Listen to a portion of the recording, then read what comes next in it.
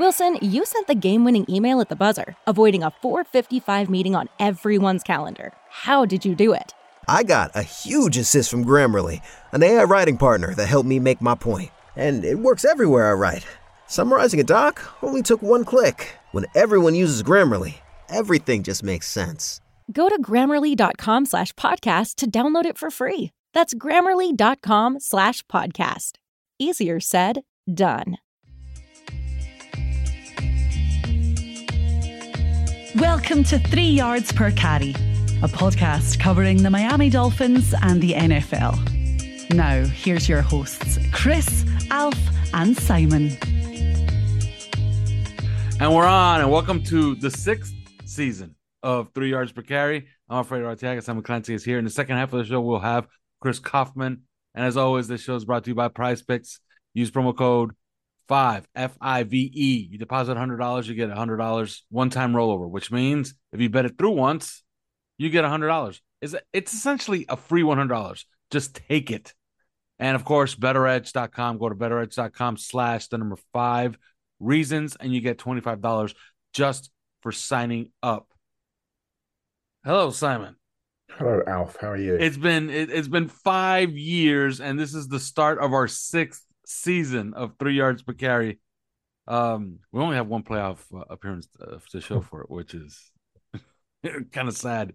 But hopefully we're going to have many going forward. We're going to break down the offensive roster on this show. But first comment on that. It's our 6th season. Yeah, I mean, people will notice that it's just me and you, and obviously Chris has cried off from coming on again because he obviously has an issue. No, honestly, some people have been messaging going, have you and Chris fallen out?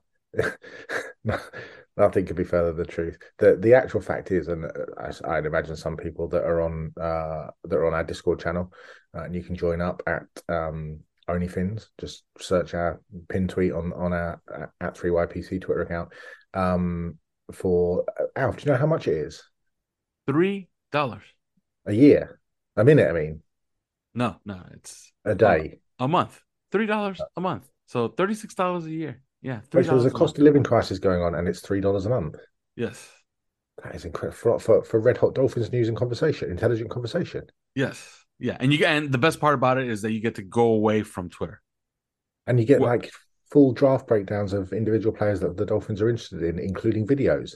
Yes, and up-to-date news that other people rip off on Twitter and turn it as their own, as far as on free agency and signings and whatnot. Yes. That's incredible. For $3 a day, yeah? Yeah, no, $3 a month. You get billed every month. If you sign up on the 20th, you'll get billed on the 20th the following month. So you're also not getting ripped off, for a few extra days or a few extra dollars. So whenever you sign up, your cycle starts right there, and you get charged every single month on that day, $3 a month. Go do it. So anyway, back to my point, which was that. So how this podcast works is that we record usually during the season, every Monday and every Thursday evening at 7 p.m. Eastern Standard Time, but midnight here in the UK. And sometimes we are on till 1:30 in the morning, and sometimes I just can't do that twice a week.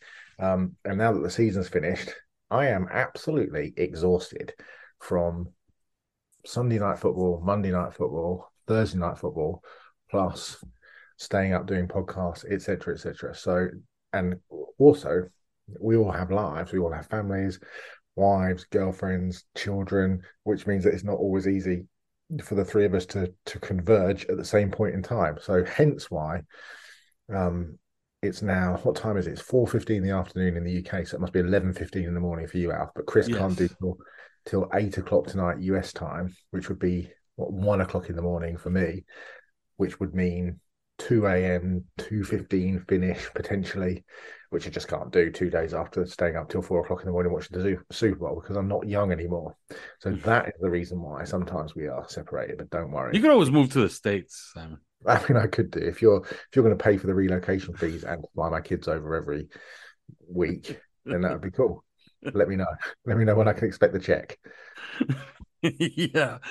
All right. So we're gonna break down the offensive roster of the Miami Dolphins. Needless to say, there's not gonna be many changes as far as the breakdown and their cap dollars and their allocations. Okay. 20 players, 50.3% of the cap, which is just meticulous bookkeeping. Okay. If there's one thing this Dolphin team has, Chris Greer and Brandon Shore, they've done a magnificent job as far as keeping the cap in line. They're 14th in offensive expenditure. Let's play a little game. Do you know who's number one in offensive expenditure? Although it's kind of skewed because they're losing a quarterback. The Raiders. Nah, the Tampa Bay Buccaneers. They spend 76% of their cap on the offense. Wow, that's mad. Like, that's not right, right? Yeah. Okay, do you know for next season who's number one in offensive expenditure? And that's already confirmed for next season. I don't know. Cleveland Browns. Of course. They have a very, very expensive quarterback. They're spending 68% of their cap on offense. So the Dolphins are in a really good spot. Maybe they're going to skew it a little bit. I guess that's a good question right there, because they're going to be right now at 50.3% of the cap. Do you think that skews one way or the other this coming season? Well, I suspect it'll skew slightly more because they've got the fifth-year option to take up on Tua, which I strongly suggest that they should and will do, which I think kicks his number to 21.3 million. Is that right? 23 and change, I believe. 23 and change, right? Well, the same ballpark. So I suspect that will kick it a little bit. You obviously taking Mike Gesicki's number off because so I think it'll probably be in that 55% area, although obviously some interesting decisions forthcoming on defense over a couple of players, specifically Byron Jones, who actually, if he stayed, would make the rebuild in inverted commas of the secondary significantly easier. Emmanuel Ogbah, another, obviously with the improved play and bordering on superstar status really of Jalen Phillips, and you got Chubb, and do you bring back Melvin Ingram? You got Andrew Van Ginkel's a free agent, etc., etc. So is Emmanuel Ogbah a luxury? I think he's a good player, and he does something different. He plays the run really well. I would keep him around, but potentially not at that number. And you wonder if a guy coming off the injury that he had, barely playing all season, is going to get close to that number or even a reduced number somewhere else. I mean, pass rushers who can get 10 sacks a season, can play the run well, can get their hands on 10, 12 batted balls, are not particularly easy to come by. So we shall see. But yeah, I'd say it'll pretty much stay around the same number. Yeah, and if people are curious about the two Super Bowl combatants, the Chiefs, the winners, they were 18th in offensive expenditure. For next season, they're at 49%, but that number's skewed because they have 5 free agents that they're going to have to deal with on the offensive side of the ball. Left tackle is a free agent, Orlando Brown. So that number should get into the 55% area as well. Yeah. One number that is not is the Eagles. They're 26th. They got 23 players under contract on offense. So that's the entire offense. And they're going to spend 40.7%. So their money is spent on defense. Interesting though, but because they've obviously got big deals coming up with Hurts. Miles Sanders is a free agent. Jalen Hurts is going to want to be paid as, he was second in the MVP race. So he's going to want to be paid as a top 3 quarterback. And why shouldn't he? Down the road, you've got a big deal coming up for Devonta Smith. And then that offensive line, big deal coming up soon for Jordan Mailata. When you're a top 3, top 5 left tackle in the league. Jason Kelce, what's he doing? Landon Dickerson is only 2 years away from being out of contract, and he's fantastic. I think Lane Johnson's relatively middle of the road in terms of through the numbers of his contract. I think he's probably halfway through his new deal, but. Yeah, I mean that will skew fairly dramatically, because I would imagine they'll look to give Jalen Hurts a new contract sooner rather than later, because if he comes in next year and leads the Eagles to another Super Bowl and plays close to an MVP level, that number's only going to go up. So yeah, interesting times. Yeah, so in other words, the Dolphins are in pretty good shape as far as what they can do with the cap on the offensive side of the ball. They can start allocating money elsewhere if they want to. Let's get started with the quarterbacks. We kind of know who's going to be playing on the 4th year of his deal. Tua Tagovailoa, he'll be QB1, and we're all pretty certain that Teddy Bridgewater will be replaced. Like, that's not a doubt. 100%. Okay, now Skylar Thompson's on the roster. I don't think you want to admit defeat if you're Chris Greer and Mike McDaniel. But doesn't it kind of defeat the purpose? Like we wanted to be sitting here right now talking about we are set. Skylar Thompson can play. Did you see that game he played in Buffalo? But no, I don't think he's shown enough to be handed QB2. No, and he shouldn't be. But I do think that the Dolphins, whilst Tua is their quarterback, will always carry 3 QBs simply because I just don't think you can risk, a situation where Tua gets hurt because, unfortunately, that's been his MO really since his second season in Alabama. And I don't think that's ever going to change. So you kind of need that insurance blanket. And Thompson's been an interesting insurance blanket in terms of, played okay at times, actually played pretty well against Minnesota before he got hurt, had moments against Buffalo where he played okay, other moments where he didn't play as well.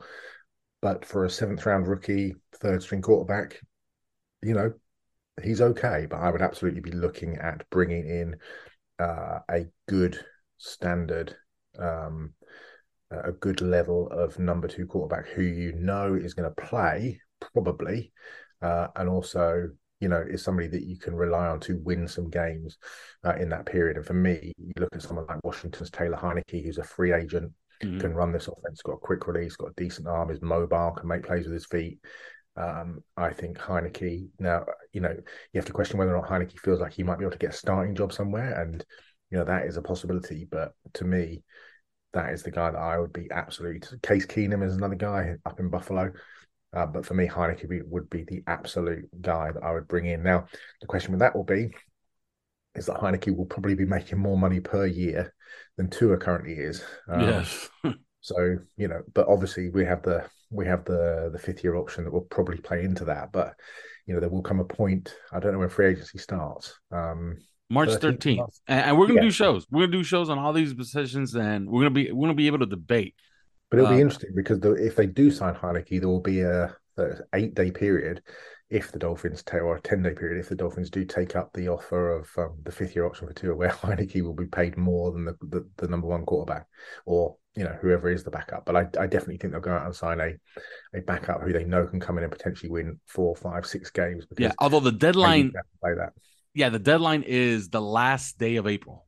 Is the deadline to give Tua the 5th year option. Okay, so it runs through that entire period. Okay, yeah, so it goes through the draft right into the OTAs. Okay. So there'll be a 6-week period then, where and if the Dolphins' MO is to be followed, they took the 5th year option on Mike Gesicki. I was going to say Mike Gesicki. I have him on the brain because we're going to talk tight ends in a little bit. Christian Wilkins.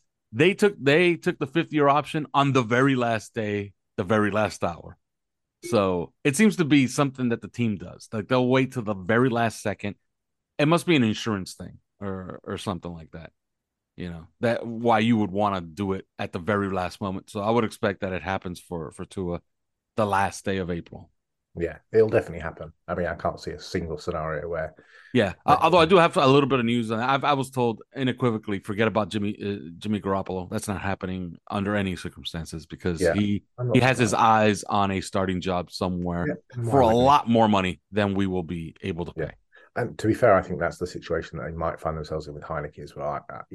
I think he's a potential starting quarterback, but it will be interesting. I don't want to do this free agent show right now, but Mitchell Trubisky do anything for you?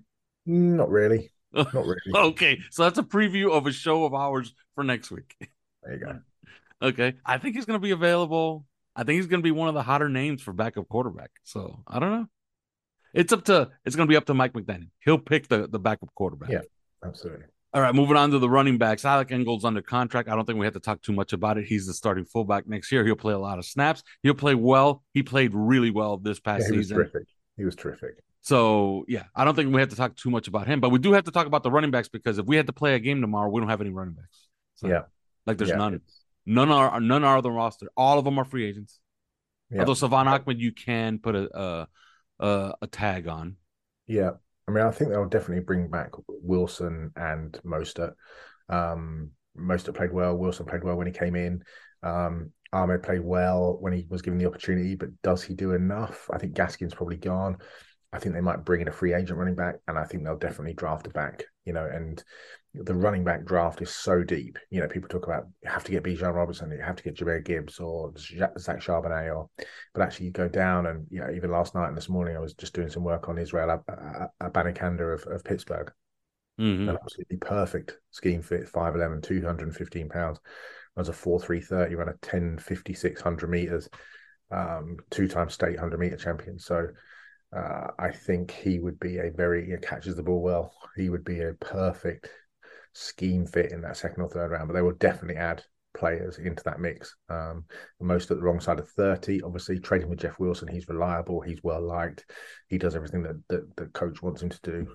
Good locker room presence, but I think I would expect to see 2 new names added to that mix, especially for a guy who you know didn't always seem it last year, but who does value the run the way that Mike McDaniel does. Absolutely. I completely agree with you. And I would add on, I think Salvon Ahmed, you tag him immediately.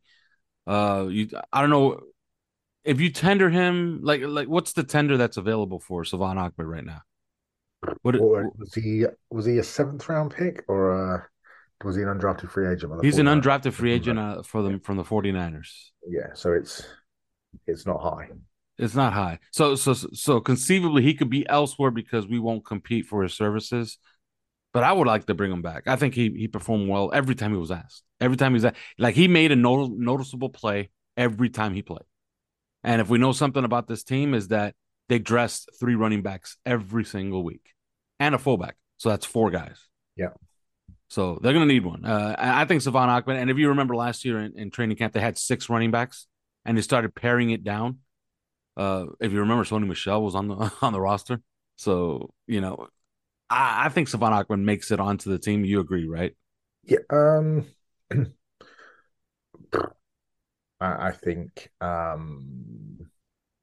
it's 50-50, quite frankly, but he's probably, you know, it depends what money you're having to allocate elsewhere, because you know that he can do a job. But, you know, there are kids in the draft that you would bring in where you'd say, you know, and I don't just mean Abanikanda, but, you know, Devin A-Chain at Texas, there's 5 or 6 running backs that you could easily target up and down the ball. You know, you go and look at the kid at Youngstown State, who they were all over at the Shrine Bowl, 4'3" guy, undersized, but, you know, that's the sort of, you know, you look at the impact that Isaiah Pacheco had for the Chiefs. They're looking for that kind of guy. Jarrett McKinnon is another free agent who obviously knows McDaniel well, having played with him at the 49ers, free agent coming out of Kansas City there. So it will be interesting to see what happens, especially with McKinnon's ability in pass protection, which is absolutely outstanding. So I'm not sold that Ahmed makes the team, but it just depends on, you know, how much money we're spending, say, for example, on a backup quarterback. Mm-hmm. Moving on to the wide receivers, you wouldn't think that you have a lot to do with the wide receiver room, but they actually do. Jalen Waddle and Tyreek Hill are the fixtures, and you're paying Cedric Wilson. He's under contract, unless you can trade him. But I don't know how many people, you know, maybe you'll get something like a 6th-round pick for Cedric Wilson. He's a useful player. I thought he was underutilized for Miami. Hugely and you kind of have to see what you have in Eric Ezukama. But they have 2 notable free agents, 2 guys that performed very well this year. River Craycraft and Trent Sherfield are both free agents. I think Trent Sherfield, you just have to bring this guy back. He was instrumental to this offense. Yeah, I mean, he is the -- free agent target for the Dolphins in terms of re-signing their own guys. For me, he's vitally important. You know, we've talked about what he did during camp in terms of teaching the tight ends how to block. He was big. He's one of the premier blocking receivers in the league. When he was given his opportunity as a receiver, he never failed to deliver. He made big catches in the short, medium, deep down the field. He took, you know, short throws and went to the house, as we saw. I just think he's absolutely vital. He's a really good number 3 receiver. He's a good target. He can post up. He boxes up. He'll go up and get the ball. He's got excellent hands, and like I said, he's a great blocker. I just don't see any scenario in which they don't bring him back. Craycraft, slightly different. You know, he knows the scheme. He knows the system. Coach knows him well. Is he good enough to keep a roster spot? He'll certainly be in a battle, because I don't think they won't. You know, I think they'll certainly bring receivers in. I like Cedric Wilson, and I think the Cedric Wilson issue actually strikes to the heart of something that was a real problem with the offense, which was we had a real targeting problem. I think we over-targeted and we became too over-reliant on Hill and Waddle. and especially on Hill. And I think that has to change. And I think that Cedric Wilson, who obviously suffered quite significantly with those broken ribs for a number of weeks, and anybody that's ever had a broken rib, go and play in the NFL and have 300-pound men running into you with a broken rib. That is not fun. That's not things that that's not on my bucket list. So yeah, I think that Wilson, I would keep him. Ezukanma is an interesting one. They clearly like him, but he feels like he's an awful long way off from making any sort of significant contribution. Sort of in hindsight, hindsight's 2020, but it does feel a little bit like a wasted pick, especially with a guy coming into a system that's so complex and who literally, had no real understanding of a route tree, had no real, he was never even in a huddle. He wasn't in a huddle even from his junior year of high school through to his final year at Texas Tech. This is a guy who literally, after every play, went and lined up in his spot, pretty much the same spot, and got, turned to the sideline and watched the play come in from the sideline. So, this is it's a giant step for him, and he has an awful long way to go. He's big, he's physical, he looked good in the preseason, he looked good in camp. But it's very different to get out there in the games, and he will be challenged as well, I think, in terms of getting a roster spot. But for me, the first three are absolutely nailed on secure, and I would do everything I could to keep Cedric Wilson because he can bring an awful lot to an offense when he's healthy, and he's as he showed in the playoffs, he's got return value too. Yeah, and Cedric Wilson's a guy. You kind of need that guy because you don't have guys that win. Vertically, and he's got speed. Yeah, exactly, and. You saw it in that game, the second game against Buffalo in the snow. The score is tied, and we're driving down. And on 3rd and 6, Tua throws a fade to Cedric Wilson. Cedric Wilson jumps over to Ron Johnson, 40-yard gain. Like that's something that you kind of need on this roster. And then, of course, he was Johnny on the spot with the punt return in the playoffs that set up their second touchdown. So I will keep him. The only concern is his contract. I'm pretty sure they want to use that money somewhere else. So they'll try to work something in there, maybe even restructure and add on a year to his deal. I think that's a possibility. He's young enough that, you can make long-term plans with him as far as being a player on this team. But it could also be up to him. Like he could also be looking at the writing on the wall and saying, look, I don't know where I'm going to get the ball here with Jalen Waddle, Tyreek Hill. So, maybe I want to go elsewhere. And if you could trade me somewhere else where I could get my target share increased and I can make more money down the road on my second contract, maybe that's something you could accommodate. So I would watch Cedric Wilson as far as a trade target, as a trade option. I'm just not sure what the return value is. Do you know what I mean? Yes. You're going to get a 6th-round pick. That's what you're going to get. I mean, the guy to keep an eye out, the guy that they really like is Braylon Sanders. Mm-hmm. The kid that they picked up, the undrafted free agent out of Ole Miss. I mean, I think he's significantly higher up the food chain than Ezukanma. Do you know what I mean? In terms of what they think about him and what they like. So he will be that's an interesting guy to watch. All right, moving on to the offensive line. Everybody's under contract except Greg Little, Eric Fisher, who I'm told they want back, Jaron Christian, who we didn't see play, I don't believe, and Brandon Shell, Kendall Lamb are also free agents, and Michael Dieter is a free agent, but he can be tagged. Your thoughts on the free agents? Eric Fisher, I have it on pretty good. It's a pretty good source that they want him back, and it kind of makes sense because if not, it was the worst money laundering scheme in the history of money laundering to pay him $3 million for a month. They need to sort out their backups. Christian, I wouldn't keep. Fisher, I thought he was an interesting signing and was still a decent player or a semi-decent player when he was. When he was at Indy. I thought Kendall Lamb, of all the backups, his tape against New England on the road in week 17, I thought was outstanding until he got injured at left tackle. He's better than Greg Little. He's better than Liam Eichenberg. He's better than Austin Jackson at left tackle. I would absolutely make Kendall Lamb a priority to re-sign. I thought he played well. Brandon Shell, I thought he did a decent job. I think he's probably a good backup, somebody that you can reliably have as a backup right tackle in this league.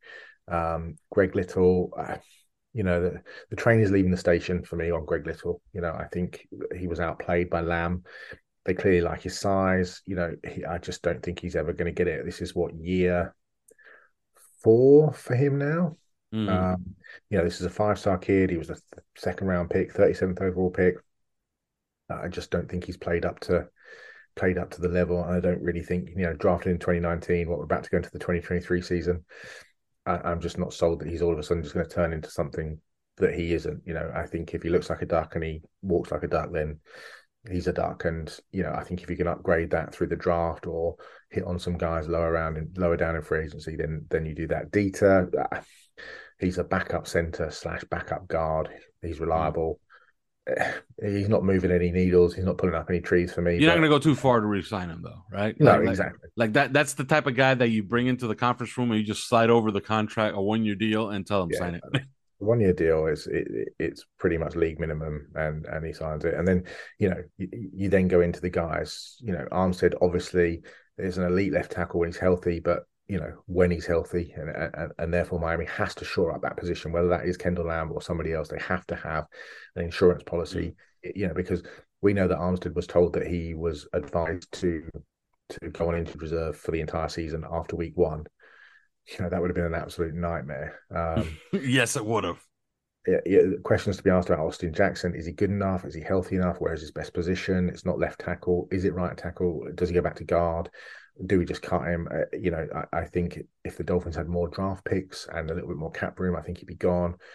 Hunt is a really good player. He's a really solid player. Connor Williams is a really good player. Both of those are absolute keepers. I think the interesting question for me is whether or not you move Connor Williams back to left guard, and you draft a center, or you bring in a center, or whether or not you just know that you've got one of the top 6 or 7 centers in the league, and you just stick with that.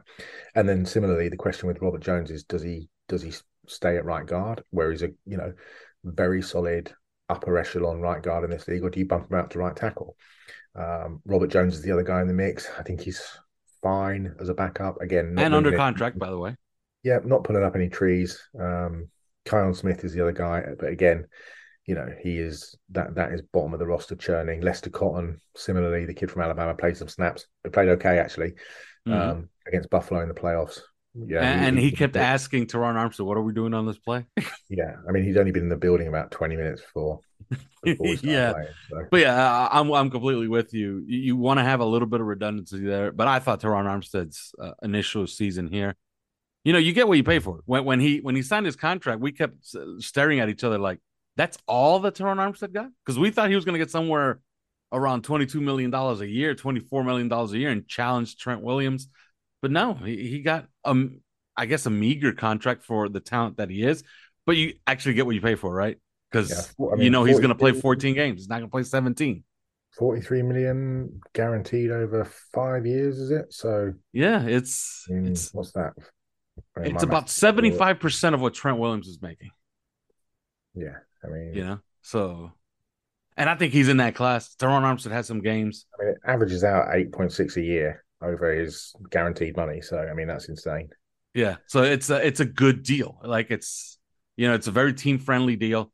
And he's never hitting all of those bonuses, which I'm sure are related to playing time. Yes, absolutely. And that's probably why he played. And I thought he played magnificently. He was on the short list of MVP for this team, in my opinion. Yeah. His game against Von Miller, his game against Myles Garrett, spectacular stuff, just great stuff, legendary stuff. Completely erased those guys. Those guys are all pros. Interesting to note, or not, Butch Barry, the much maligned Butch Barry, his crowning achievement at Central Michigan, Eric Fisher. Indeed. So maybe that was done in mind at the time. Maybe they were thinking this through a while ago. Interesting nonetheless. I think Eric Fisher, they try to bring him back. Moving on to the tight ends, it's a shame, but Mike Gesicki will be elsewhere. That's a fact, right? Yeah, 100%. It's kind of interesting where is he going to show up, right? Like, because he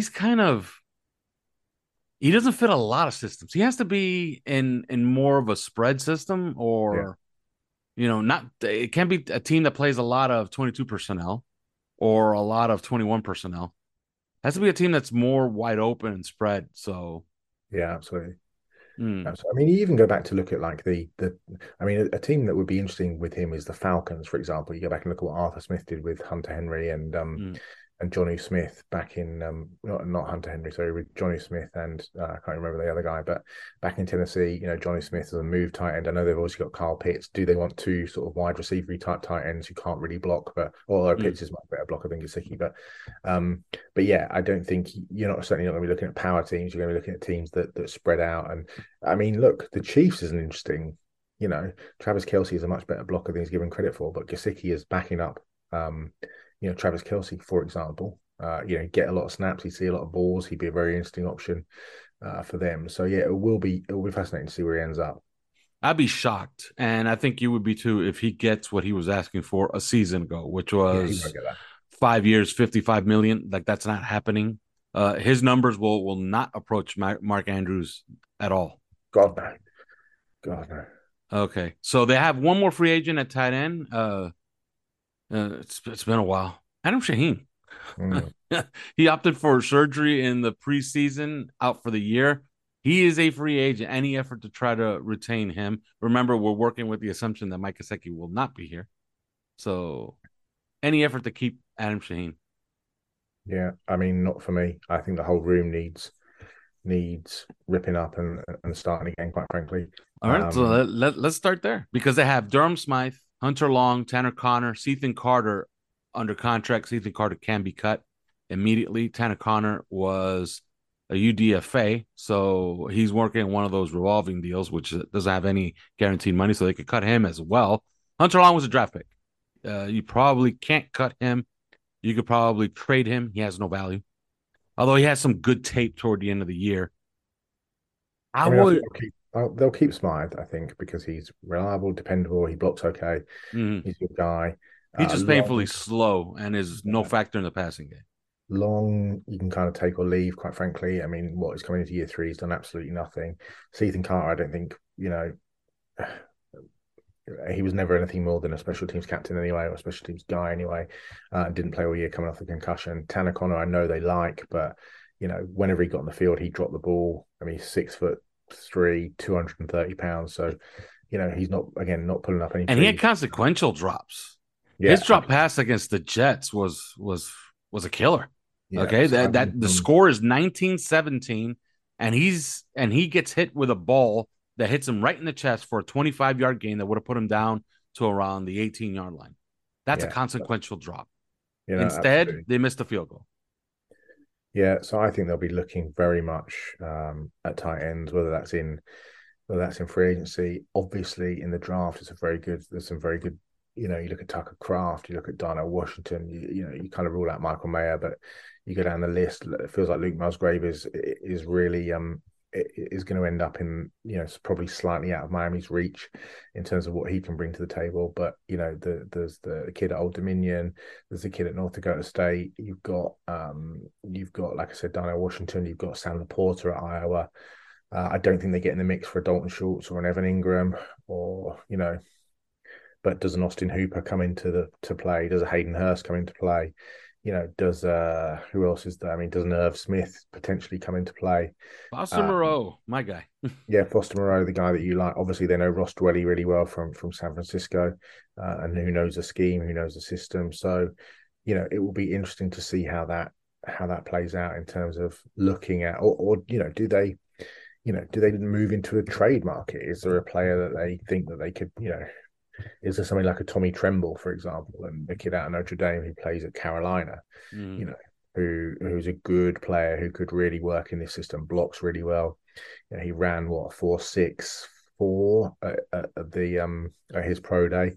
There's a guy that potentially would the Panthers take an Emmanuel Ogbah off our hands for a Tommy Tremble. We don't have too many player for player trades these days in the NFL, but that's the sort of quick fix in that, we take an area of strength that we obviously have and attack an area of weakness and do so by bringing in a guy like a Tommy Tremble. But I mean, that room, the problem is with Chris Greer is that I feel like he's overly, he's very, he doesn't like getting rid of, guys that have contributed a little bit, so he wouldn't just clean out Long and Connor and Smythe. And do you know what I mean? It's like, those guys are going to stick around anyway. It's the same as the offensive line. You have to look at he doesn't want to leave himself too much work to do. No, but also he doesn't want to. He's too loyal in a way, Mm. and I think that comes down from Stephen Ross. Actually, that's his mentality. You go back and look at how Ross was so loyal with Tony Sperano and other coaches. You have to look at the offensive line. It's like Liam Eichenberg wasn't very good. Austin Jackson isn't very good. There are players on the offensive line that we know and we've been told, and it's been Barry Jackson's reported that the Dolphins aren't going heavy on the offensive line in free agency. So that means that they're just sticking with the guys that they brought in. They're giving yet another chance to, and which means that Teron is getting yet another year older, and Tua is not getting protected the way he should do, and you look at the Super Bowl, you look at what Chris Greer is never going to do what Brett Veach did 2 years ago when they were terrible in the Super Bowl, got abused by the Buccaneers front four, and Patrick Mahomes didn't have a second in the pocket. He went out and traded for Orlando Brown, brought in Lucas Niang, drafted Creed Humphrey in the second round, Niang in the third round, signed Joe Thuney in free agency, completely fixed that offensive line. Andrew Wiley, who actually was the kind of the GOAT in that Super Bowl against the Buccaneers, was actually outstanding on Sunday. Yes. Look at the offensive line the Eagles have got, all pro Jason Kelce left tackle, future Hall of Famer Lane Johnson at right tackle, Jason Kelce at center, sorry, Mailata, brilliant left tackle, great left guard in Dickerson, great right guard who's actually a free agent. But you can't think that the Dolphins are going to bring in Samalu. That's just not what they do. But yeah, that line needs fixing, and it feels like for the 6 years that we've been on this podcast, we've been saying that over and over and over again, and we'll probably be saying it for the next 6. There's a surefire way to fix it, and that's spend some money on a right tackle. If you look at their expenditures, they're so below what some of the top teams in the league are spending on their offensive tackles, namely the Eagles. Like they could go out and spend $15 million a year on McGlinchey, and they're still not spending as much as the Eagles are spending on their tackles. Yeah. And you would have Teron Armstead and Mike McGlinchey at your bookend tackles. That goes a long way to fixing that offensive line. And personally, I would do it. All right, one last spot, the place kicker. Do you bring in competition for Jason Sanders? And I'll go first. I think it's necessary. You just bring in, find a guy somewhere. If you have to use a 7th round pick to avoid, the rush at, for him on a UDFA deal, because usually that's what happens. Everybody looks at the hottest kicker as a UDFA, and then you have too much competition. If you have to use a 7th round pick, use it, get your guy, and bring him in to compete with Jason Sanders. That's what I would do. What would you do? Yeah, I mean, there's some good free agent kickers this year. Robbie Gould, Matt Gay. There's some guys out there in free. I mean, Robbie Gould's 40, but still absolutely nailing it. You go and look at somebody like Jake Moody of Michigan, who delivered accuracy in short, medium, didn't try too many long field goals, but whenever it was brought in to try long field goals, he absolutely nailed them for Michigan, nailed them again at the East-West Shrine game and at the Senior Bowl in terms of his ability just to make kicks both from short and long distance. There's some good kickers in this draft. There's the big kid out of Missouri whose name escapes me, but I absolutely think, although Sanders, he certainly recovered from the dip that he had. I think competition would help him, absolutely. Yeah, he loves kicking in Buffalo. I don't know what it is, but he just loves kicking in Buffalo. He's 6 for 7, and he's hit 4 50-yarders in Buffalo. For whatever reason, he likes kicking there. All right, that's it. We're going to go to break, and when we come back, we'll have Chris Kaufman. But first, these words. Do you have a water leak and can't find where it's coming from? Are you dealing with water or mold damage in your home or business? Then call Water Cleanup of Florida at 954-579-0356 for immediate assistance. With over 60 years of combined experience, Michael, Robert, and their team is prepared to handle all types of leak detection issues, 24 hours a day, 365 days a year. After the leak has been located and repaired, Water Cleanup of Florida will then clean, dry, and fully restore the damaged areas. Water Cleanup of Florida is fully licensed, insured, and certified to provide the one-stop shopping that busy homeowners and business owners require. There is no need to bring in other contractors. They will handle the entire project from start to finish. Service areas include Miami, Broward, and Palm Beach counties. Call Michael anytime on his personal cell phone at 954-579-0356. That's 954-579-0356. Or visit their website at WCUFL.com. Water Cleanup of Florida. If you have the schmutz, they have the guts. I'm Jalen Phillips, and you're listening to 3 Yards Per Carry. And we're back. And as promised, Chris Kaufman. Hello, Chris. Hi. Well, last time that we talked, Butch Barry was not hired. but he's hired. He's hired now. Okay. And he was mentioned briefly in the first part of the show when we were going over the offensive line. And I made mention that it seems like Eric Fisher, kind of has a leg up now to be on this roster and have a prominent role on this roster because Butch Barry is now the offensive line coach. The much maligned Butch Barry. Oddly enough, 5 days ago, 95% of people didn't know who the hell he was. I was just going to say, last time we talked, not only was Butch Barry not hired, but pretty much everybody didn't know who Butch Barry was. Look, I pride myself with being a football junkie and knowing way too much about this sport and about the people in it. And when they said they hired Butch Barry, I started thinking, I'm like that dude that was with the Hurricanes a couple years ago, that guy? Nah. And I looked it up and go, oh, it's that guy. Well, nice, what it is? You know what it is about him though? Is like he would take it aside like, oh, we don't know who Butch Barry is or what he's done or anything like that. But then you look at him, and I swear to God, everybody who looks at him swears they know that guy. Yes. Like without even actually knowing that guy, but they swear they know that guy. Yeah. Because he's that guy. Yes. He's that cookie cutter football coach. Yeah. That some of us had or some of us have seen.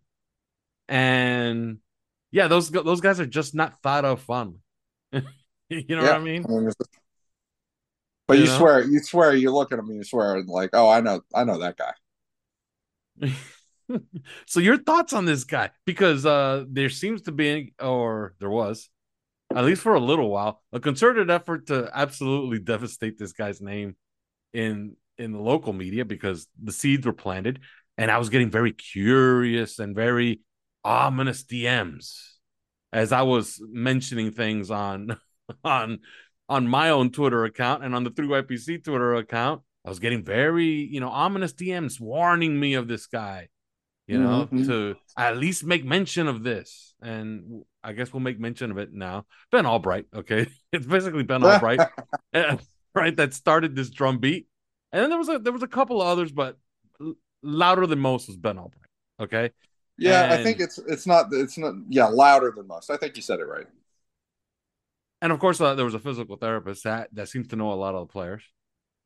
Also seems to think that that Butch Barry was a cross between Mussolini and Hitler, but he's our offensive line coach now, and evidently our guy's the one who picked him and likes him. So imagine that. I guess your very brief thoughts on Butch Barry, and I guess we could move on to evaluating this roster. Well, I think it's important because we've had the revolving door at offensive line coach. I think we've averaged more than one a year, which is insane. Yeah. And so here we go. We hired Matt Applebaum. To be fair, that's skewed because Flores killed a guy off in 2 days. Yeah, but then even then it would be one a year. Didn't we also have like I swear we had another guy for less than a year too. Yeah, Guglielmo also did a tour of duty here. He was one of my favorites too. He was one of my favorites because he is that guy, kind of funny. He's funny in the way he is that guy. Yeah, he's a lot of offensive line coaches are really that guy. But we had Matt Applebaum, and it seemed like a lot of promise. And to be fair, the improvements in the offensive line this year were real. And it didn't seem like it was just Teron Armstead, right? And they definitely tried a very hard thing moving Connor Williams over to center for the first time ever, and just having him be the center in this system, which is requires a lot of the center cerebrally, and then they had basically a bunch of nobodies that nobody else in the league would have wanted, in several of the positions, just kind of rotating year round, and there was a reason they were available, and we were able to just like pick them up and start them. And so it was tough, and yet those guys that it wasn't absolutely terrible. It wasn't Jesse Davis,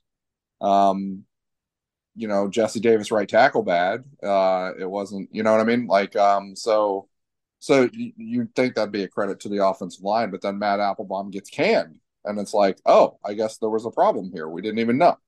And one of the issues with the reason that maybe we didn't know is because there's so much redundancy on staff. Matt Applebaum had two assistants in Mike Person, who played for the San Francisco system and he was a longtime NFL guy, and Lemuel Jean-Pierre, who was the offensive line coach, previous to Matt Applebaum.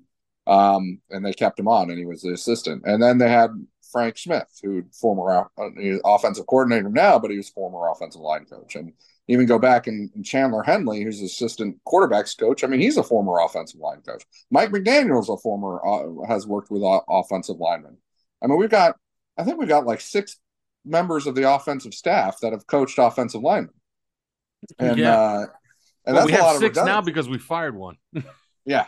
And that's a lot of redundancy. So that's why, maybe we wouldn't have known about any problems brewing with that Applebaum. But that's also why people should be like, okay, Butch Barry, whatever his reputation is, it probably doesn't matter ultimately that much. Because I've seen people be like, oh, we might as well not even draft anybody because, we got nobody to teach. I'm like, nobody to teach him? Are you kidding me? We've got so much redundancy on staff with guys who have coached offensive line. What do you mean nobody to teach him? I mean, we don't know what Matt Applebaum didn't have, right? That they decided didn't fit, and what Butch Barry has that might slide into that. Maybe it's not about the guy who teaches. Maybe they have enough of that. Maybe they have help with hands-on teaching. Maybe they need something else. They need something that's a little bit more, technical and theoretical on how to implement this system, and a real wide zone, outside zone guy, whereas none of the guys that we had I think last year were really, even Frank Smith, not necessarily. So I think that's probably one thing. The other thing that stands out to me is how absolutely nobody wants to see both sides of this.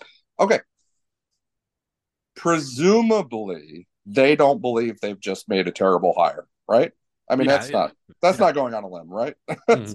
Yeah, I don't think Mike McDaniel woke up that morning and said, "You know what we should do today? I'm just going to hire the worst possible guy."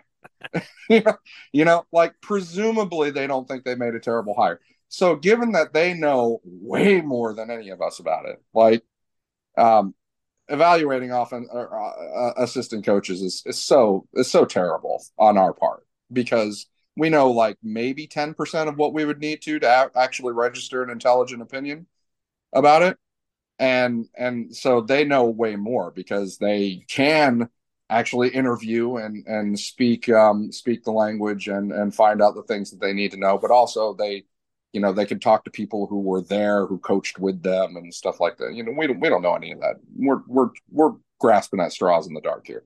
And so you would think there'd be more of an effort to find out, or to at least speculate or think on what the good things are that made them hire him. And it seems absolutely nobody, including, and I love him, but Simon doesn't want to hear it either, is actually interested in that. He's terrible. He's terrible because, a couple of players, definitely some players that have been coached by him don't like the man. And Ben Albright is out there. He's definitely banging the drum the loudest. And although I will say this, if Dalton Risner, is it Risner or Risner? I think it's Risner. If Dalton Risner signs here, I'm going to go laugh in all these people's Twitter feeds and probably get myself blocked. You know that, right? Oh, right. Of course, because, yeah, exactly. But that'll be the ultimate. That'll be the ultimate. Okay, you were full of shit. We just took one of your prize free agents. Exactly. And Billy Turner. I mean, Billy Turner knew him before he, I think, went to Denver and specifically cited Coach Butch as one of the reasons that he went there. But and I think there's not enough effort being made to, okay, but what are the reasons that he would be here? What are the reasons that they would hire him?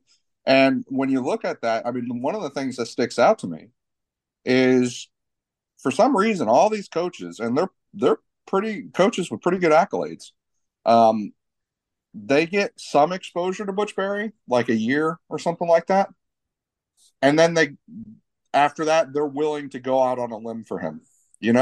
Like Harold Goodwin is a longtime offensive line coach and run coordinator in this league. He's won a Super Bowl. He coached Butch Berry at Central Michigan for a year, I think, and then out of all the people that want to be GAs, or graduate assistants, he hires Butch Berry as a graduate assistant to work with him after that for 2 years. And then, fast forward like 12 years later. I mean, these guys haven't coached together 12 years. Butch Berry's coming out of Tampa Bay, and he's coming out of Central Michigan. He wants to make his NFL dream come true. He phones up, Harold Goodwin, and they haven't seen each other in like 12 years. And Harold Goodwin goes out on a limb for him.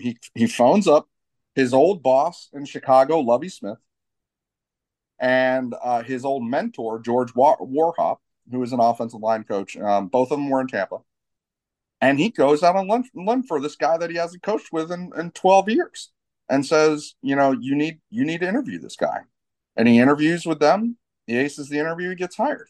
And then, when Lovie Smith was fired after just 1 year in Tampa Bay, of course, there could be a change of staff there. But George Warhop was still the offensive line coach, and George Warhop still insisted on Butch Berry being his assistant. So there's George Warhop going out on a limb for the guy. There's Matt LaFleur, Green Bay. Like, they knew each other from Central Michigan. They didn't even overlap that much, but they had roots there. They sort of knew each other. Matt LaFleur hires him to Green Bay. Mm-hmm. And then you've got, okay, well, who else was in Green Bay? Nathaniel Hackett was in Green Bay as the offensive coordinator at that time. Butch Berry was there as a senior assistant for 1 year. And Nathaniel Hackett gets hired as the Denver head coach. And who does he want for his offensive line coach? Butch Berry. And I was like, you only knew him 1 year, and then I go to Mike McDaniel. Mike McDaniel, he went from Butch Berry went to San Francisco, right, for 1 year. And Mike McDaniel knew him 1 year, right? And now who does he hire? He hires Butch Berry, this guy that he only coached. All I'm saying is, go back through the history, and coach after coach after coach after coach has exposure to this guy for kind of a limited amount of time, and then they go out on a limb for him. And I'm asking the simple question is why? And nobody seems to want to know the answer to that, because they're like, well, a couple of players in Denver hated him. Yeah. And that's it. And because of that, we're done here. We're done here. We're not talking about this anymore. And I don't get it. I don't think that's objective. I don't think that's real analysis. And so, that's why you find me asking these questions. And that's what I got. Cause I spoke to Ben, I spoke to Ben Albright and I told him, explain this to me. I have all these metrics, mm-hmm. and usually when the number is lower, you're going to improve. Like, when your number is lower, okay, when you were ranked 24th and now you rank 20th, we usually say you improved. Yep. Usually, because when you go from 24 to 20, it's an improvement, right? So I've laid out all of these metrics. Explain to me how the 2022 Denver offensive line was better in all of these categories over the 2021 offensive line, yet Butch Berry is this piece of garbage. Yeah. And the response I got met with is precisely what you just said, which is, I don't want to talk about this no more. He's terrible. I got these players telling me this. You don't know what you're talking about. Okay, yeah, fine. I guess I don't know what I'm talking about. Well, and I think the thing they say is, well, those are player metrics. The players played better. Uh-huh. And it's like, well, yeah, the players are supposed. I mean, that's the point of being a coach is to try and help the players. But also keep in mind, you mentioned that there was a lot of improvement. There was not just improvement. There was outright, almost no matter what metric you pick, whether it's Pro Football Focus's or ESPN's pass block win rates or run block win rates, or SIS does some stuff. Almost no matter what one you pick, it points to the Denver offensive line this year being somewhere between average and good, right? Yes. The ESPN pass block win rate was, I think, ranked number 9 in the NFL. The run block win rate went ranked number 4, okay, in the NFL. And as you suggest, both of those were improvements over Mike Munchak the year before. And keep in mind what that offensive line had to deal with. I'm not going to say Butch Berry because I'm not going to pretend he did it. But what that offensive line had to deal with in order to show improvement. Okay, because Garrett Bowles is their best offensive lineman, the left tackle. He's a star left tackle, and he played, I think he played like less than 30% of the snaps this year. 24% or something like that. Yeah, it was like 28% or 27%, or I forget. And he played like less than 30% of the snaps this year. He's a legit stud. And he's a legit stud, right? He's a hell of a player. Stud. So imagine Teron top Armstead top five-ish left tackle, something like that. Imagine Teron Armstead only played like a quarter of the snaps this year. Like that's what they had to deal with him. He played Billy Turner missed more than half the snaps. The center Lloyd Cushenberry missed more than half the snaps. And all these injuries happened, and yet they showed improvement. And then you go to Russell Wilson. Let's be honest, he played like dog shit this year. And I don't know if he didn't suddenly forget how to play football, but I don't know that where his head was at either. And so he was playing bad football this year for a lot of the year and holding the ball a lot longer than you saw in the previous year. Which right? is a feature, has been a feature even when he was good. Right. He's always held the ball a little bit longer, but he held it even longer, I think. And so everybody just looks at the sticker shock of 57 sacks. And it's like, well, but how many of those sacks were actually on the quarterback versus the offensive line? And how long was he holding ball en route to those 57 sacks? I mean, it was bad, right? So to show improvement in all those metrics over a Mike Munchak offensive line, despite way more injuries this year, and despite Russell Wilson holding the ball forever, is really it's something. And you would think, all things being equal, we don't really know. We understand that we don't know. We were not there. We're not in that locker room. We're not in those coaches' meetings rooms and all that stuff. You would think that objectively speaking, you would look at that and be like, well, that's probably a credit to the offensive line coach, right? Yeah. Except in this case, no, nobody wants to credit him with anything. And so, it's a very curious thing. And yeah, I'm not denying that there's definitely players out there that are killing in background. All right. There definitely are. But at the same time, okay, well, the bottom line is the offensive line's played well. And the bottom line is Mike McDaniel coached with the dude for a year and is like, I want this guy. Yeah. So what are we supposed to say to that? And that's where I get. I know we're going on about it a little bit too long. It's just a very curious thing to me, and it is also probably, to be fair, it's one of the most important coaching positions on the staff. The offensive line coach. It's after you go from offensive coordinator and defensive coordinator, you might even say that offensive line coach is the next most important. If not quarterback's coach or pass coordinator or something like that. But so it is an important position, and it's worth going on about a bit because so many people are just like, this guy's garbage, and I'm like, okay, but where's the data on that? Yeah. Where is it? Just point it to me. And nobody can. So, all right. Well, moving on. I posted this on OnlyFans. I hope you didn't see it because I was going to ask you about it right now. I have the betting market implied odds, okay? And this is from FanDuel, not a sponsor.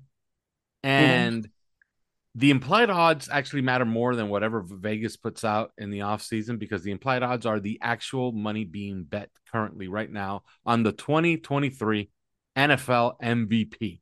So it's the percentage of money being bet on these players.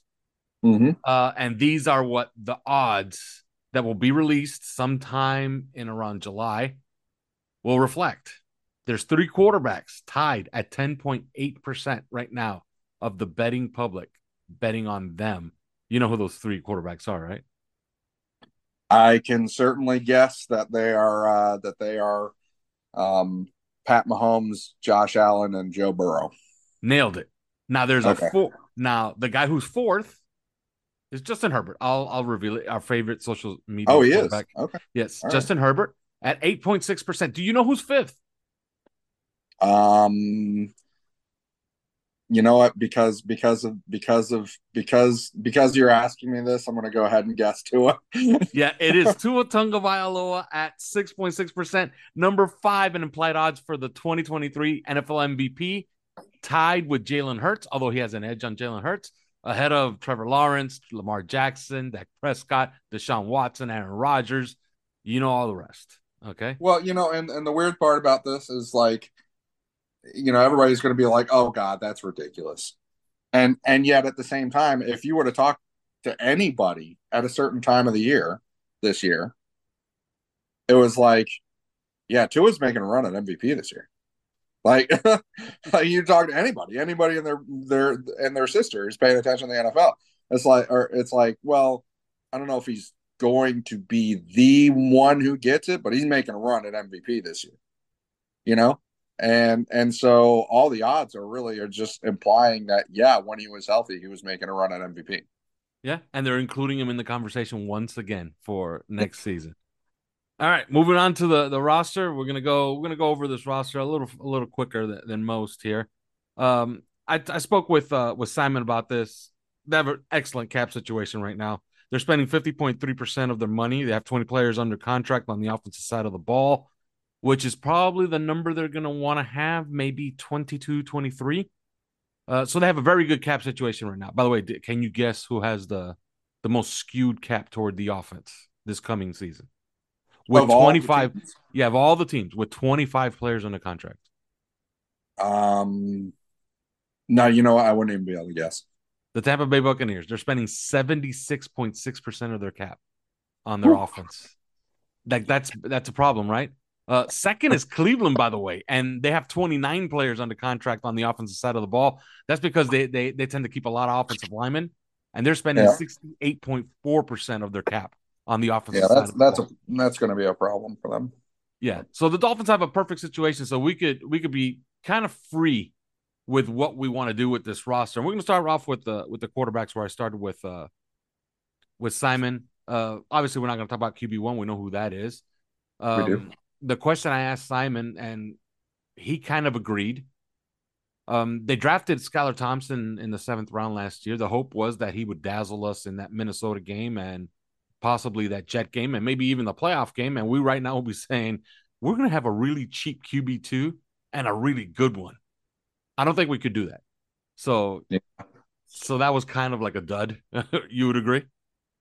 Yeah. I mean, it's not that I think characterize him as a dud. I just think that it's hard to do what we're talking about. We tried to corner the market and we didn't pull it off. Right. It is hard.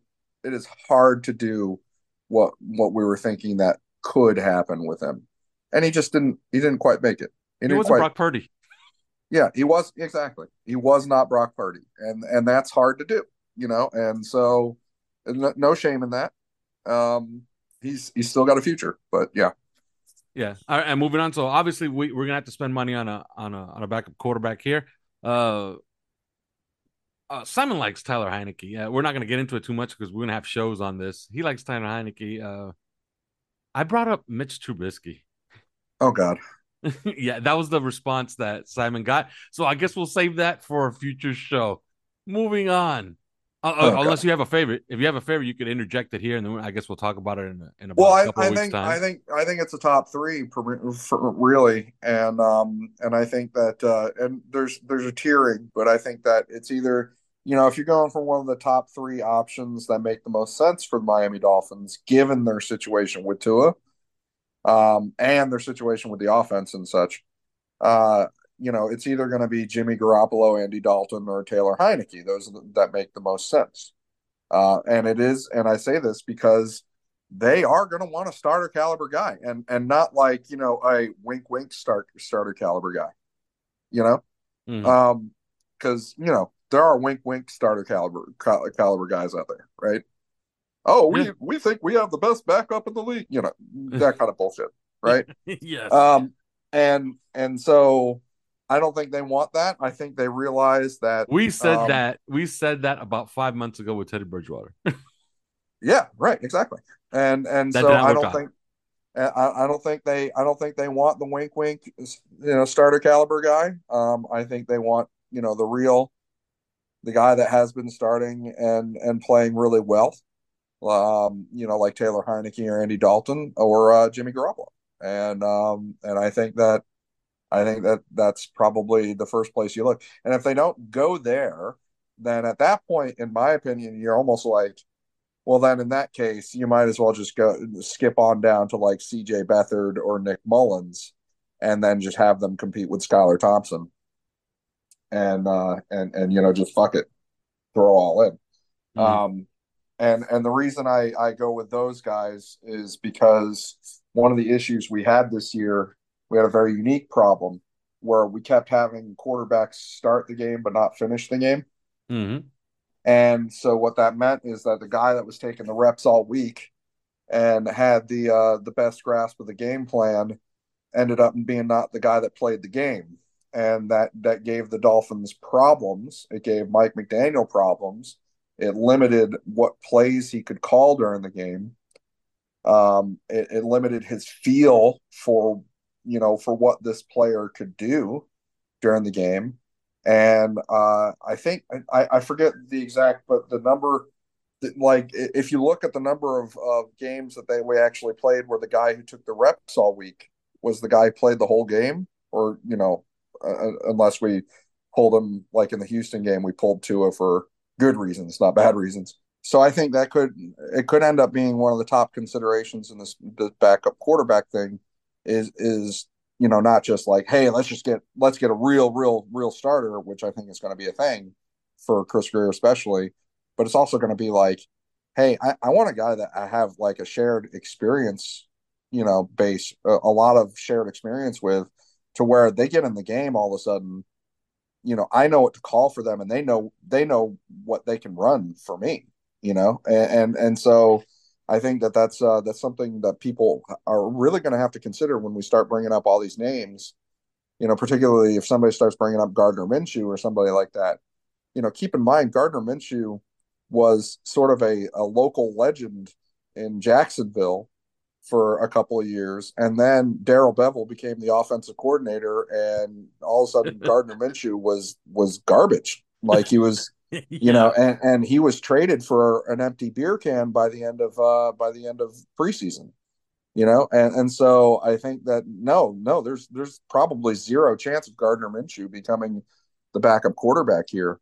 I think the whole system thing probably is more of a consideration than people think. Yeah. All right. Moving on. We're not going to cover the fullbacks because I think we all agree. FB1, Alec Ingold, he's a thing. He had a great season. He's a fan favorite and a very effective player. So he's rostered as far as a fullback. And John Love is still on the roster, by the way. And he got injured. That's not. Yeah, he got injured very early on in training camp. And I kept seeing him around all the time. And I'm like, you still here, huh? Yeah, and he was still here. He was here rehabbing, working out. So he got a free gym membership. He got a free gym membership out of the whole deal. So that's pretty good. All right, moving on to the running backs. If they had to play a game, and I already told this to Simon, they had to play a game tomorrow. They don't have any. None of them are under contract. They don't have a single guy under contract. Although Salvon Ahmed, you could tag, I guess. And that's where I started with Simon. Well, let's be clear about what tag we're talking about. Yes. We're not talking about an expensive tag. No, we're talking about a very low tag. I asked Simon about it, and Simon's like, you can or you can't. It doesn't really matter. What would you do with Salvon Ahmed? Oh, he's here. He's here. I think he played. I think he played well enough to I get agree. the appropriate tag. He did not have a bad moment. Not what you would expect RB3 to eventually have a bad moment when pressed into action, but he played in important games and made plays. He had the I mean, he's a touchdown restricted run free against agent. Buffalo. He's a restricted free agent. It's pretty easy to keep him. So Yes. I think they will. Yeah, and you would agree, Mostert, Wilson, and probably a draft pick. That's what Simon thinks, a draft pick and possibly free agency as well. Well, Lower level free agency is what's going to augment this group. I'm going to totally contradict myself here. So about this, the thing is that there's going to be names available in free agency and possibly otherwise. And the Dolphins did this already. They used picks or used resources to grab unhappy veterans. They did it with Tyreek Hill. There was a contract issue. They did it with Bradley Chubb. And there could be an opportunity. The right opportunity could spring open at that position to do the same thing. And so in that way, normally, because I'm saying I contradict myself, because normally I'd say this is what Mike McDaniel wants to do. He wants to get, he wants to find the diamonds in the rough, right, at this position. And that's where Jeff Wilson comes from. That's where Raheem Mostert comes from. If you go back and Elijah, what's his name? I forget his last name. Elijah Mitchell. Elijah Mitchell. Same thing. I think that normally, yes. And I think Raheem Mostert is number one on this list. He's going to be back. Savon Ahmed is going to be back because he's easy to get back. I don't necessarily know that Jeff Wilson is going to be back. They're going to have to find out what his market is. But I think that it wouldn't surprise me, though, if, I know that Chris Greer loved Dalvin Cook once upon a time, right? Yes. Like, what if he springs open, and it just seems like the right fit, right? And so I would keep an eye out for that. They're not going to go out to get a great running back just because they're like, we need an expensive running back.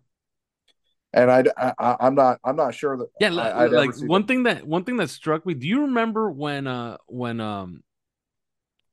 McDaniel was talking about the acquisition of Tyreek Hill, and he said that Stephen Ross called him to congratulate him, and Mike McDaniel said, "No, congratulations to us that we have this player now in the building." Do you think that Stephen Ross is calling when they tag Savon Ahmed or when they trade a 5th-round pick for Jeff Wilson? Something tells me if the opportunity presents itself to make a semi splash, they'll take it because they like those congratulatory calls from Stephen Ross. I think it has to be the right. I think it has to be the right guy. It's not going to be like, hey, there's 5 premium running backs out there. We're gonna get one of them. I don't think it's that. I don't. I think it's, if it's the right guy, and my gut tells me that Dalvin Cook could actually be that right guy. So I'd keep half an eye open for that. I don't actually think, even if they had a 1st-round pick, I don't think they'd use it on a running back. I really don't. And I know that people will say, that's not wisdom. And you can argue it one way or the other. I don't care. I'm just saying what I don't think the Dolphins are going to do. And I don't think the Dolphins are going to do that. I don't think the Dolphins are going to use their 2nd-round pick on a guy. So, I think that, Raheem Mostert back, Savon Ahmed back. There will be a young dude somewhere in the draft. I don't know where it'll be. Probably not 2nd round, in my opinion.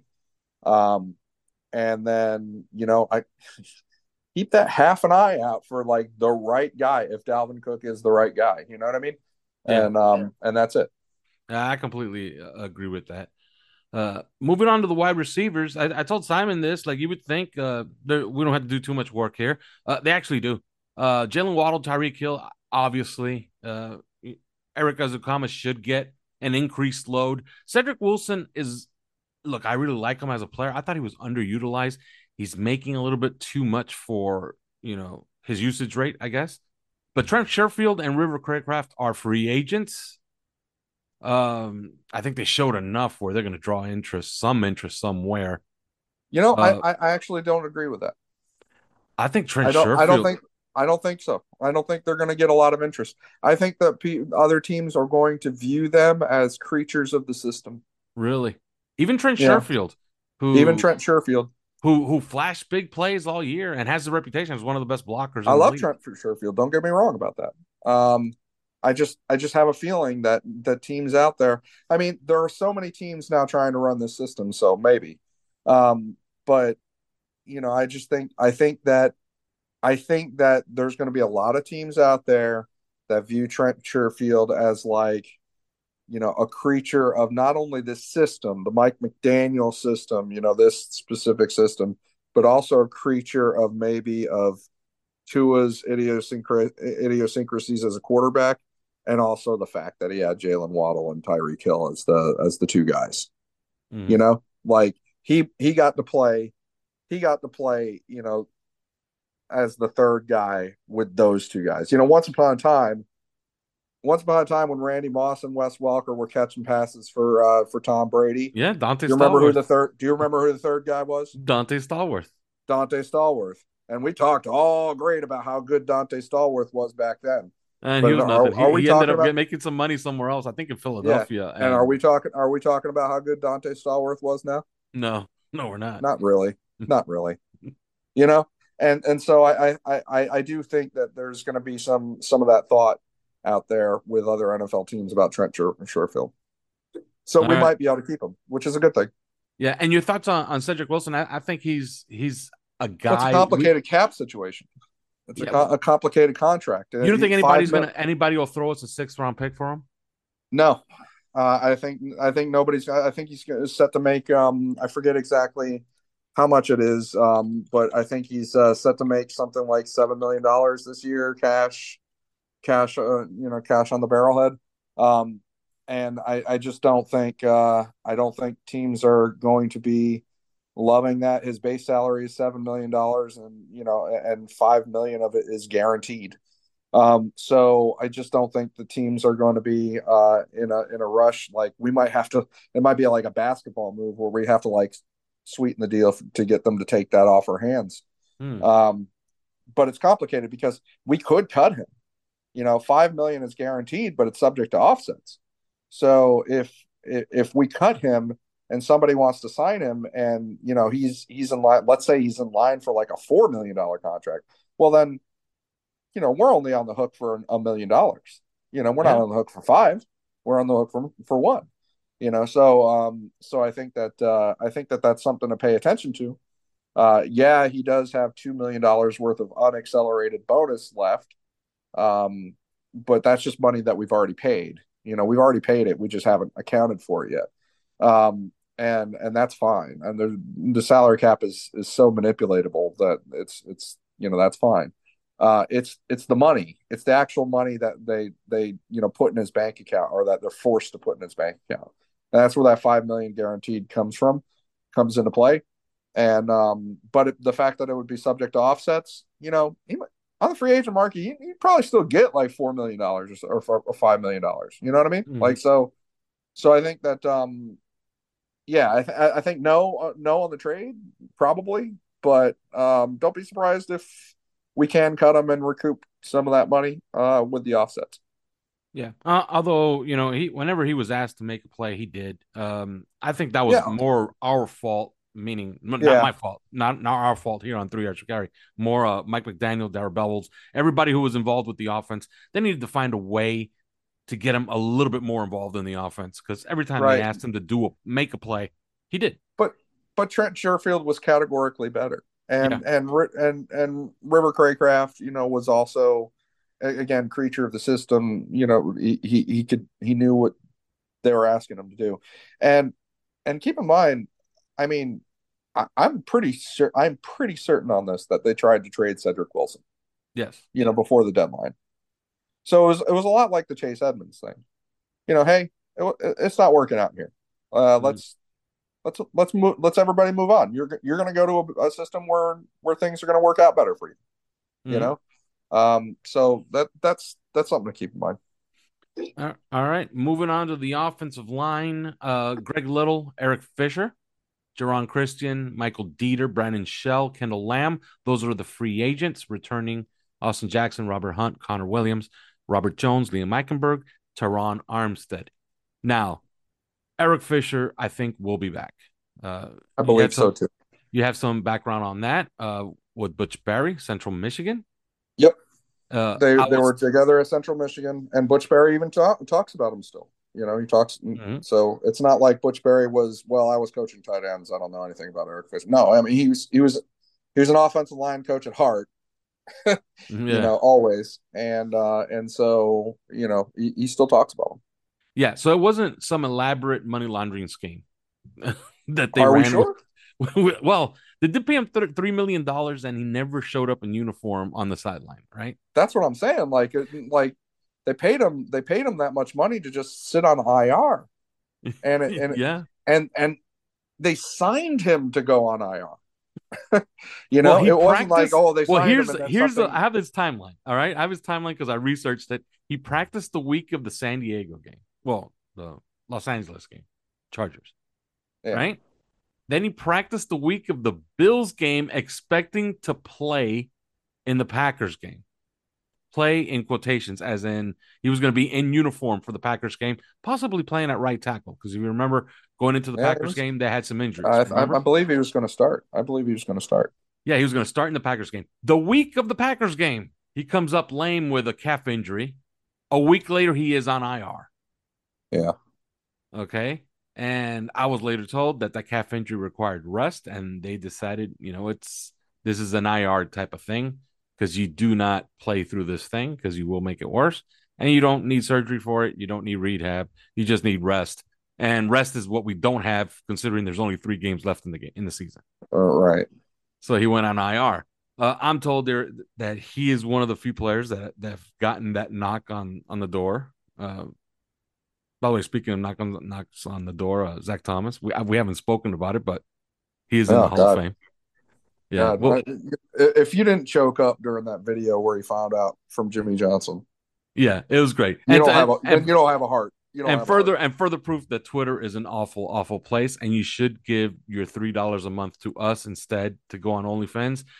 Are you aware that there's an enclave online that is dedicated to making sure that everybody knows that Zach Thomas is not worthy of being in the Hall of Fame? Did you know that? I've heard of this. Yes. Okay. Well, there's a very dedicated group that will bring out all of the metrics, all of them, and their latest, and the guy that their latest champion in all of this is Patrick Willis. That Patrick Willis now is getting screwed because Zach Thomas is in. Yeah. Fuck them. Exactly. Fuck them is exactly right. So Eric Fisher should be on. Greg Little will be back. Greg Little, I think right?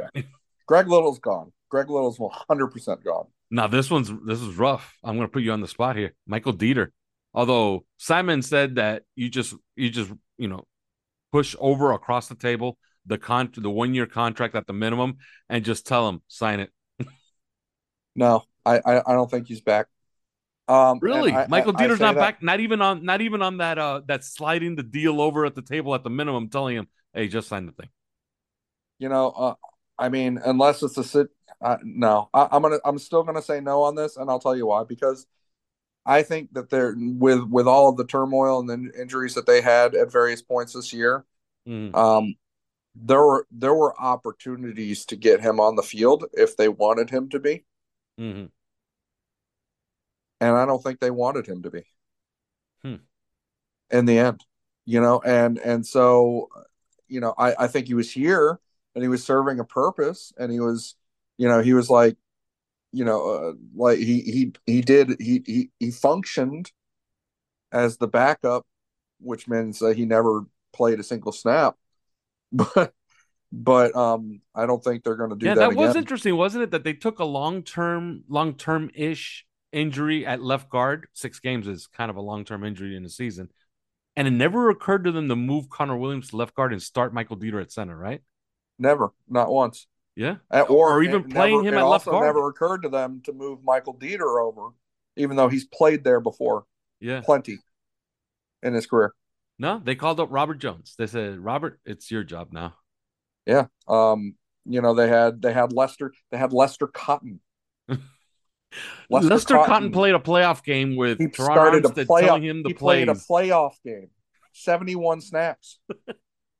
with Toronto Armstead telling him every play before the play snap. And if you don't think, that says something about Michael Dieter, then I don't know what to tell you. Yeah, great point. Last two guys that we got to talk about: Brandon Shell, Kendall Lamb.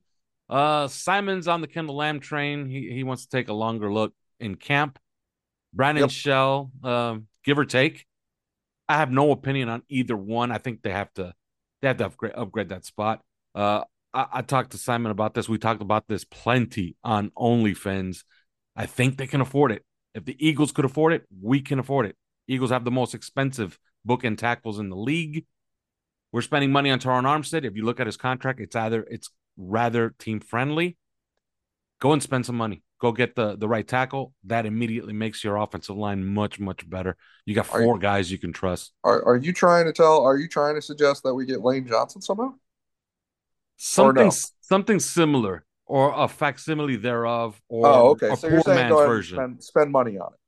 Spend money on a right tackle. If Okay. it's McGlinchey, fine. McGarry, fine. But spend money on it. Yeah, and it'll have to be the right guy, though. Yes. But first, your thoughts on those two, Brandon Shell, Kendall Lamb.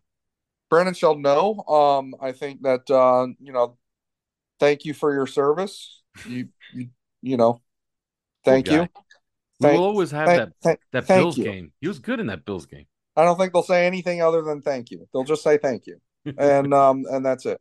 Nothing against him. Thank you. And then Kendall Lamb, Simon was big on him, and he did, play well in limited amount. I'm curious about him too. Maybe that's the guy that you're talking about. That's like, we're just gonna hand you a number. Go ahead and sign it. Yeah. Like maybe that's that guy. I don't know, but yeah, I think there's room here. I mean, it honestly wouldn't shock me if the answer at that position is Eric Fisher, like competing with existing assets, aka Austin Jackson, which would depress me. But at the same time, it wouldn't surprise me in the slightest if it's like, hey, let's let the obvious thing be the obvious thing, and the obvious thing being Mike McGlinchey. Yes. And everybody shits all over him, and I guess that, fine, but he's not Trent Williams, and he's playing opposite Trent Williams, so it's going to look even worse. But I think that he's such a creature of the system. He's such a perfect operator within the system.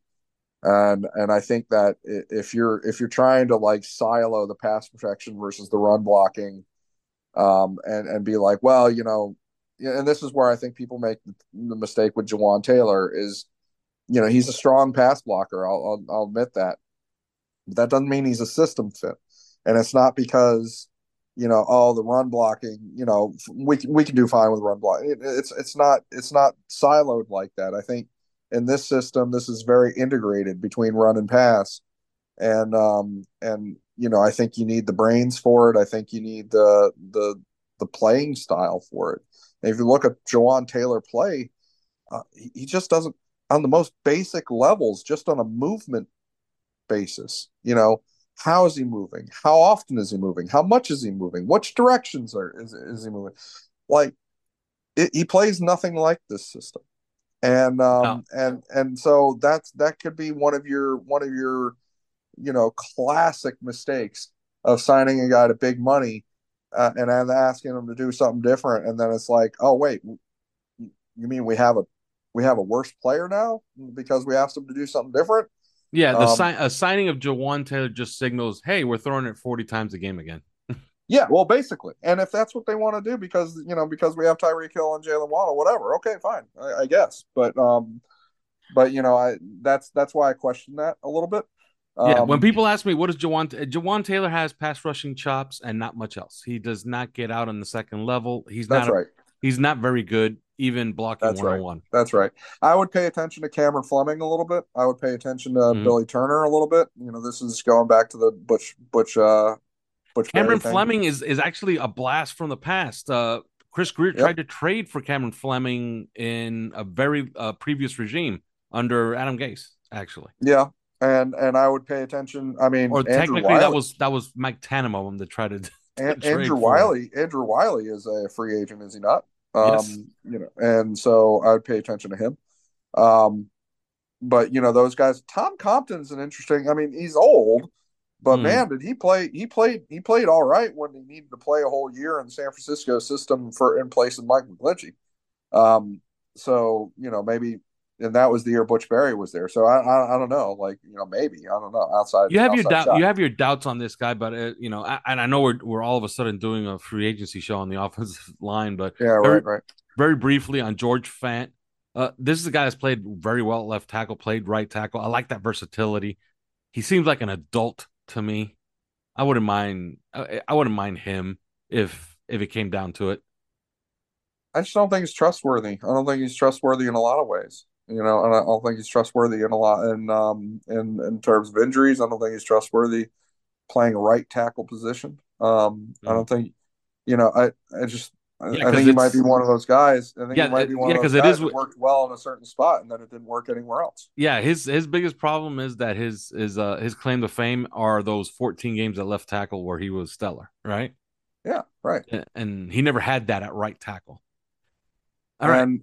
And that, essentially. And that's I don't trust him. Moving on to the tight end group, Mike Gesicki, obviously none of us agree that he'll be back. Yeah, I doubt it.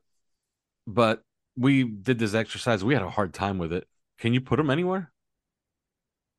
You mean like who's gonna sign him? Yeah, because he's getting some press. It's obviously his agent. Okay, but he's getting national press. Would not be surprised. I honestly would not be surprised if there are teams out there that have him as a fan or that are fans of his. By the way, PFF puts him out there as the third ranked tight end. Number 1, Dalton Schultz. Number 2, Irv Smith. Remember that name? Number 2 is Irv Smith. Yes. Really? Yeah. Do you know? Former Tua Tagovailoa teammate. Do you know what percentage of snaps he played this year? Yeah, I know he was a backup this year, and he's number 2. Yeah, and not only was he a backup, but his team traded for Hockenson to further push him down the line. Okay. So those of you out there that are Irv Smith fans, I don't know what to tell you. Okay. All right. You don't know where to place Mike Gesicki? I was thinking Detroit. I don't know for sure where. I don't know. Could he go to Green Bay if they keep Aaron Rodgers? Possibly. Robert Tonyan, despite his reputation, is not, he's not an inline guy. They use Mercedes Lewis for the inline work. Could he go to the Raiders if the Raiders get Aaron Rodgers? Now this could work out, okay? Because the reason Foster Moreau has, the reputation that he does have is that he plays with Darren Waller in a lot of 12 personnel. Yeah. And he gets to make some flashy plays. Personally, look, I put the tape out there. Okay. These are limited opportunities. And whenever you have a tight end running for a 58-yard touchdown, okay, after he catches it for 12 yards, you got to take notice, especially when he's doing it at 6'4", 260 pounds. Right. Okay. I like Foster Moreau a lot. I get it. Now, what I'll say about that, though, is, first off, Waller, keep in mind, Waller played, less than half the year? Yeah, so Moreau got added opportunities in the passing game. Yeah, so Moreau got added opportunities because of that. But what I think that people don't understand about Waller, because they know, they have a sense of his background and stuff like that, is I don't think they realize how much inline play he really did in previous years, in previous systems. Like he was a, like a 70% inline guy, or actually, what is this? The actual figure is 60%, something like that. He was in line. He was used in line a lot, and now this year, he wasn't in line as much this year. He was more in the slot and out wide, but I think that had something to do with Foster Moreau's, I guess profile as the number two. What if you have Mike Gesicki there? Because Mike Gesicki is not an inline guy. He's not an inline guy. He's a move tight end, right? Mm-hmm. Yeah. You could get Darren Waller back as an inline guy, and then have Mike Gesicki as a move tight end, and it's like, what an offense you could potentially have with between Darren Waller, Mike Gesicki, and Devontae Adams and Hunter Renfrow. You know what I mean? Like, so I it's something that might tantalize people, especially if Aaron Rodgers is coming. All right, another free agent in the tight end position. It's Adam Shaheen. Any thought to him coming back, or? I haven't really given that much thought to Adam Shaheen in quite a while.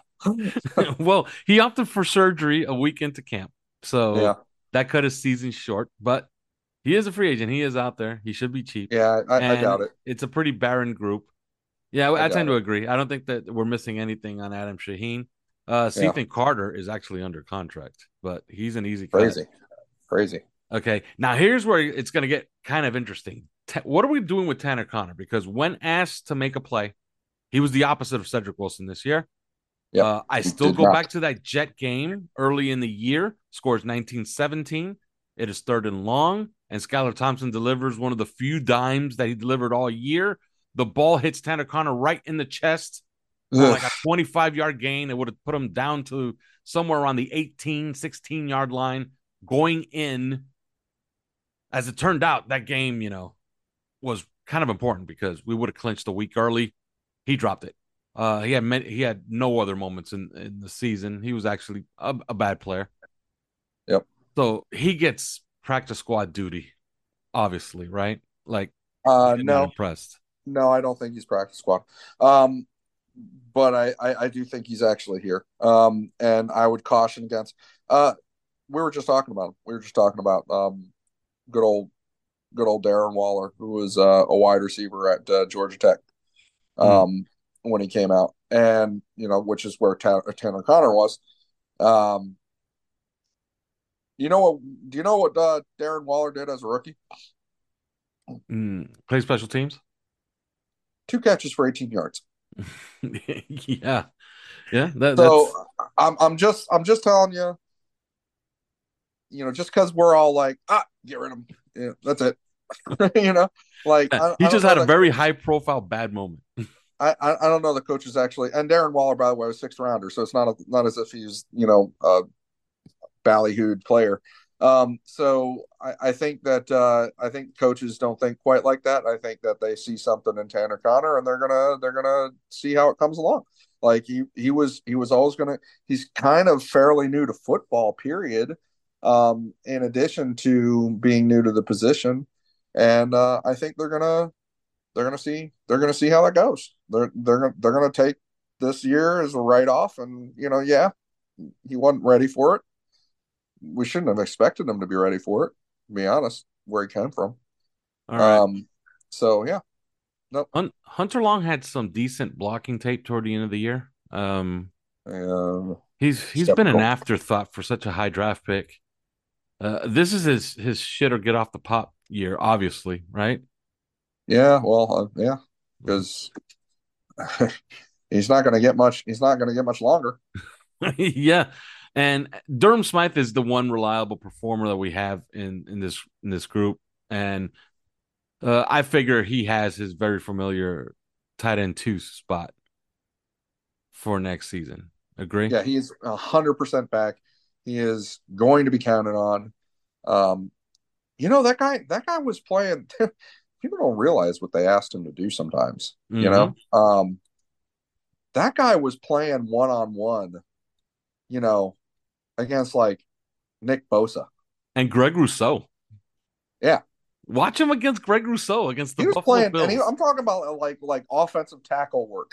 Yes, they asked a lot of him that way, and it was because Miami needed to bail out their offensive tackles more than any other. This is a true statistical fact. They needed to bail out their offensive tackles more than any other team in the league, by a good margin.